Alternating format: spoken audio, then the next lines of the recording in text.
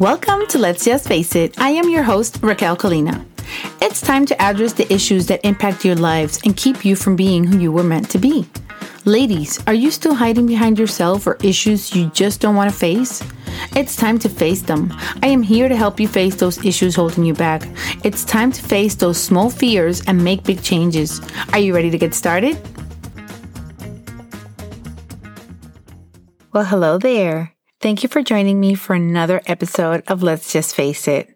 I'm so glad that you're here every day. I try to keep looking for information to keep you updated and learning to help you recognize if you are in a toxic relationship so you can make the necessary changes to live a better life tomorrow. Remember, facing small fears can lead to big changes. Today is episode number 38, and this one is very special to me because the reason why I decided to talk about this today is because I needed this information for myself, and I dug the hole and I looked for the information that I needed. I know that there's more information out there, but I'm bringing you some information to get you started. But remember, I will keep looking for more information as I possibly can. Today, we're going to be talking about how emotional abuse affects our brain, because we know the different ways that it affects our lives, but it also affects our brains. Experts define narcissist people as driven by guilt or shame. They have a fake self-image that they admire, and they will stop at anything to guard this image, often ending in emotional and sometimes physical abuse of their loved ones. Emotional abuse is even more traumatic than physical wounds because bruises and broken bones eventually heal, but emotional trauma doesn't heal like a bruise. It stays with you and eventually shapes the person that you are. Scars that the emotional abuse leaves behind are not visible, but in return they affect the brain development and the way that you process emotions and stress. Even in a relationship where there is physical abuse, there is also emotional verbal abuse. There's trauma created not just from the physical pain or the physical act of abuse, but because once these bruises heal, the pain and the trauma is so much deeper than this. The first thing that I want to do today, in case this is your first time, it is important to recognize signs of emotional abuse. Some signs are more obvious than others, like yelling, name-calling, insults, belittling, or ridiculing you. These have like a bigger red flag, a bigger neon sign that tells you that this is abuse. They're more common. Others are not so obvious, like gaslighting. There's a previous episode talking about gaslighting. If you want to go listen to that, it's episode number 17. Invading your privacy, punishing you with silent treatment, trying to control you or your life, isolating you from family and friends, or jokes that are meant to be as insults. These are not as obvious and they can be done without you even recognizing that it's happening. These tend to be a little less obvious and some things for you to look into. First of all, I want to make something very clear. This is not your fault. No matter the type of abuse that you fell into, it was never your fault.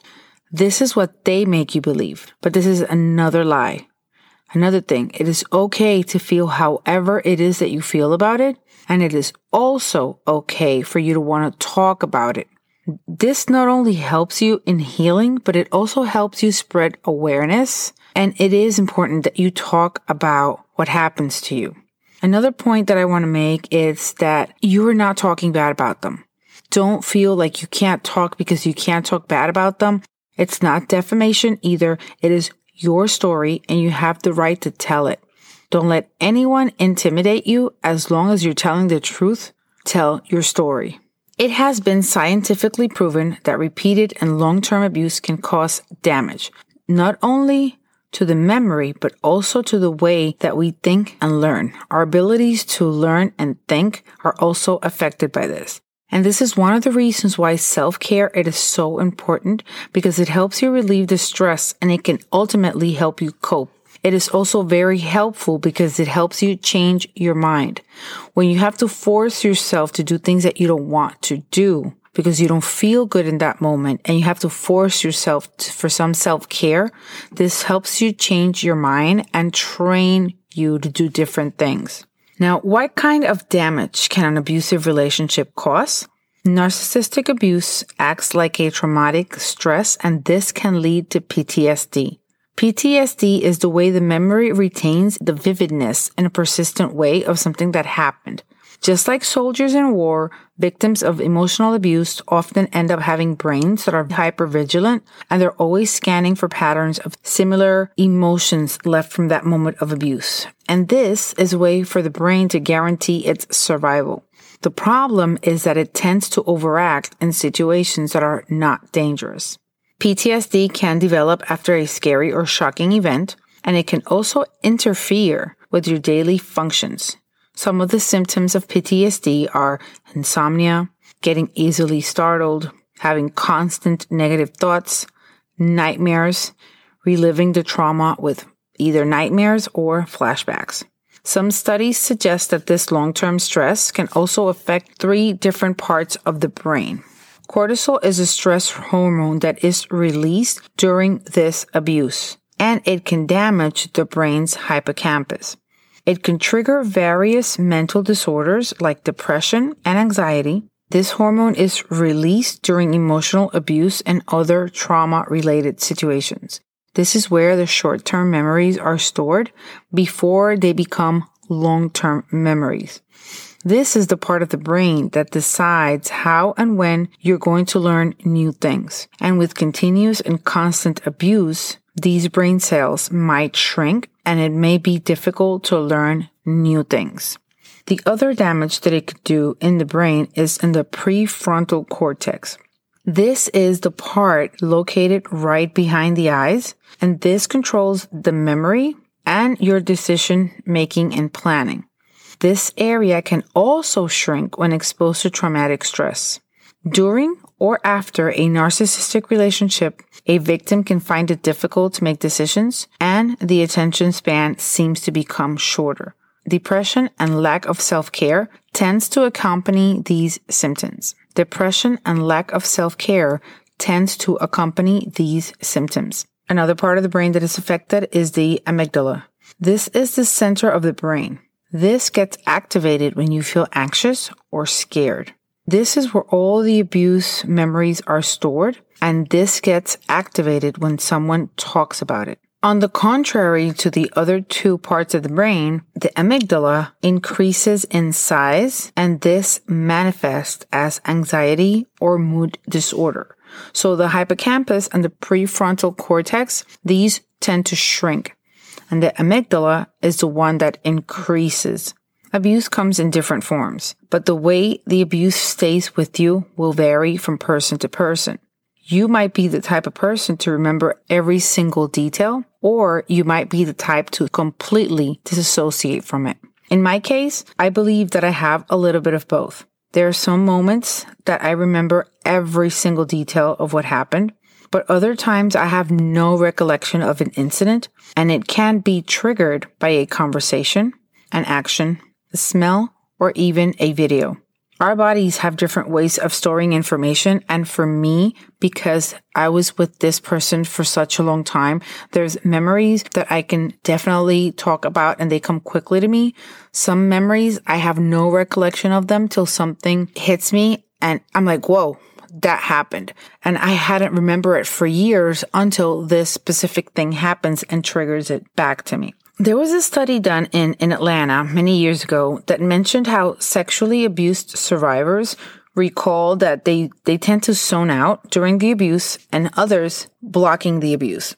This study mentions that there are certain mechanisms that we use for dealing with things when we can no longer handle them emotionally. The emotional side of this abuse is what affects the brain, and in the same manner, it affects us during an abusive relationship. It is affecting the way that we process the emotions in our prefrontal cortex. The ability to express feelings in a healthy way can lead to emotional outbursts and diminished responses, affecting our efforts of self-preservation and the ability to respond in healthy ways. In cases of abuse, the brain is trying to protect itself, and it's rerouting the stress and pain that it gets from a variety of sources to avoid overloading like a computer. This can impair the ability to respond in a healthy way once a situation has been resolved. Studies show that anxiety, chronic pain, insomnia, and social withdrawal can linger on after a relationship is over. This was a lot of information, and I know that probably many of us didn't realize that while we were in our abusive, toxic relationships, we were not only affecting what was going on at the moment, but the trauma that all of this is causing is actually affecting our brains, and it's affecting our brains in the way that we move forward in life.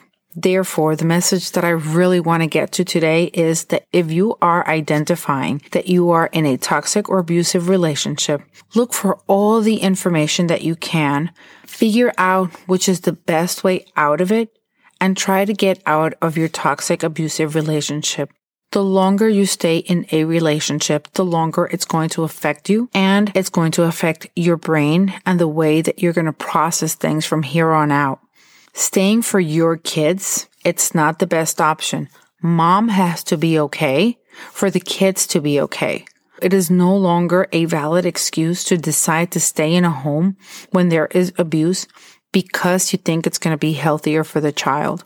Whatever is healthiest for the child is whatever is healthiest for mom. Moms, you have to do this for them as well. You're not thinking about you when you're thinking about leaving. You're thinking about moving your kids away from the damage, the emotional strain that they're being put under. And whether they are abused or not, they always tend to get some splash from the abuse. And you're helping them get out of this situation. Not only that, but you're showing your children that what is happening at home is not the norm. And that is something that we as moms have to teach our kids. I made the mistake of staying thinking that it was the best option. But in the meantime, I taught my daughter that this was normal and that this was okay. And sadly, my daughter didn't learn the lesson that I wish she would have learned. With all the love in the world, I can tell you that you need to get out of the toxic, abusive relationship for you, for your children, for your emotional and your mental well-being. You can go to raquelcolina.com/connect and you can find all the ways that you can connect there with me. If there's anything specific that you want me to talk about, I am more than welcome to listen. I also have free information for you to download. And since we were talking about self-care today, I will attach in the show notes 3 tips that can help you start self-love. So you can start loving yourself better. And sometimes it's something that is supposed to come natural, but it really doesn't. You can start today. Today is a new day. Start helping yourself. I hope you have enjoyed this episode. I really hope that you would share so I can keep spreading the word and helping women come back from toxic relationships, or women that don't realize that they're in one, realize so they can start their journey. My coaching sessions are open. All you have to do is go to the website and schedule it. I hope that you learned enough to help you move forward. And I'm going to link that free guide below so you can have access to it. It has been a pleasure being with you here today. As always, thank you so much for joining us. And remember that you can share this episode with your friends and family. You can subscribe so you can get notifications when the next episode is up. And you can also review the show so you can help us reach more people. Thank you so much. Hope you have a blessed week. Take care. Bye-bye.